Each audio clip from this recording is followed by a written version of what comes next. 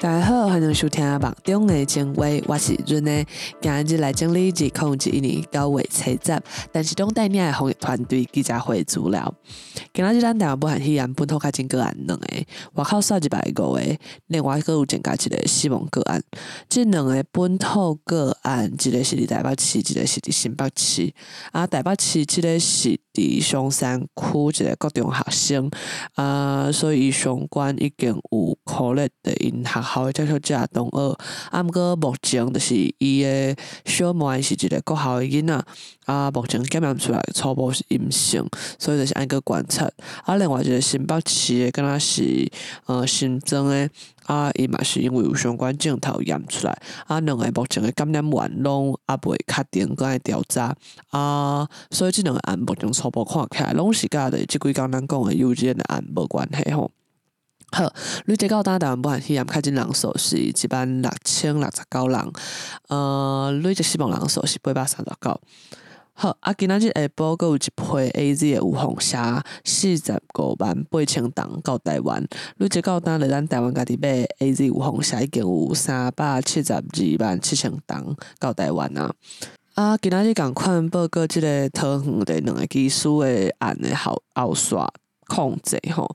目前应该检验的人考虑197个人，第2届检验嘛是拢阴性，所以目前算是因的接触者第1科甲第2科的人，目前就是看起来状况是稳定，所以初步来看是有控制掉的，所以上尾就是看这阵人解除隔离的时阵会阁验一摆的状况，毋过就是就算时间验着有嘛免伤烦恼，因为基本就是因为这段时间就是互隔离嘛。就是袂阁拖出去。好，来就是幼稚园这个案吼，今仔日嘛无增加新的案例，有针对的幼稚园的学生也是家长，有几个确诊的去做遗传组的定数，保证做出来的有影拢是共一个来源安尼社区的部分，因为有讲有去探到社区的大楼嘛，社区的部分就是遗传注定数也未出来，即马搁咧做，就是目前考虑的范围咧，拢总有2114人爱隔离，131人爱自我健康管理，内底需要去检验的是2196个人，其中有1280个人已经验出来是阴性，22个人是目前为止的，22个人是阳性，就是今仔日无增加嘛。是进前检出来，阁有890个人搁咧等待检验的结果，就是即个调查对接触数吼，对即几工拢搁会调查，就是一直大家咧问讲感染源对来，就是有几个可能嘛？第一个讲就是埃及的阿爸，就是伊入来了后，就是伊检验的时阵拢是阴性，隔离的时阵，毋过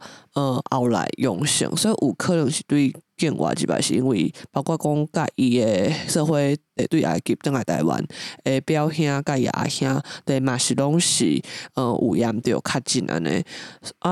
这是第一个可能的，即个病毒咱阁无熟悉当然无排除讲伊有可能是台湾互不明的感染源围着后来就是可能是因囝互该围着，就是嘛是有可能，毋过就是基本上咱知影，毋管是安怎病毒拢有一个源头啦目前来看，就是台湾其实进前一直拢无Delta变种入来到社区嘛，应该讲就是屏东迄个案已经结束桃园这个案目前嘛控制掉了，所以看起来就是而且因的基因定数拢是无共的，就是 Delta 变种内底个会当分讲因敢有接近，因为病毒是一直咧变化的这个 Delta 变种就是幼稚园这个案，对目前初步来看，甲桃园技术案都已经无共嘛这个是时间较小的因的迄个基因定数的变化，看起来佮屏东的佮差愈多，对，所以这是病毒的就简单变化的一个物件，这嘛是真正常免伤烦恼，就是因为烦恼嘛无路用，重点是咱家己有法度做的防疫手段来做好啦。而且嘛有甲因的迄个 Delta 即马定数入来即个案，就是去甲所有进前伫咱对境外入来的遗传组，若是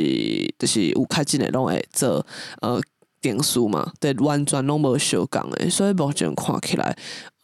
就是会个去续来源啊，去检讨，就是防疫诶手段敢若调整，毋过就是目前初步起来，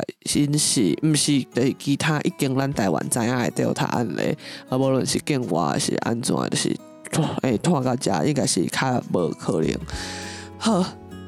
来的是昨注射的人数较侪是295000多人，咱即摆台湾的注射人口比例是 46.62%，以注射当数来看是一定到 50.96%。好，今仔日是拜五，所以赶快报告讲境外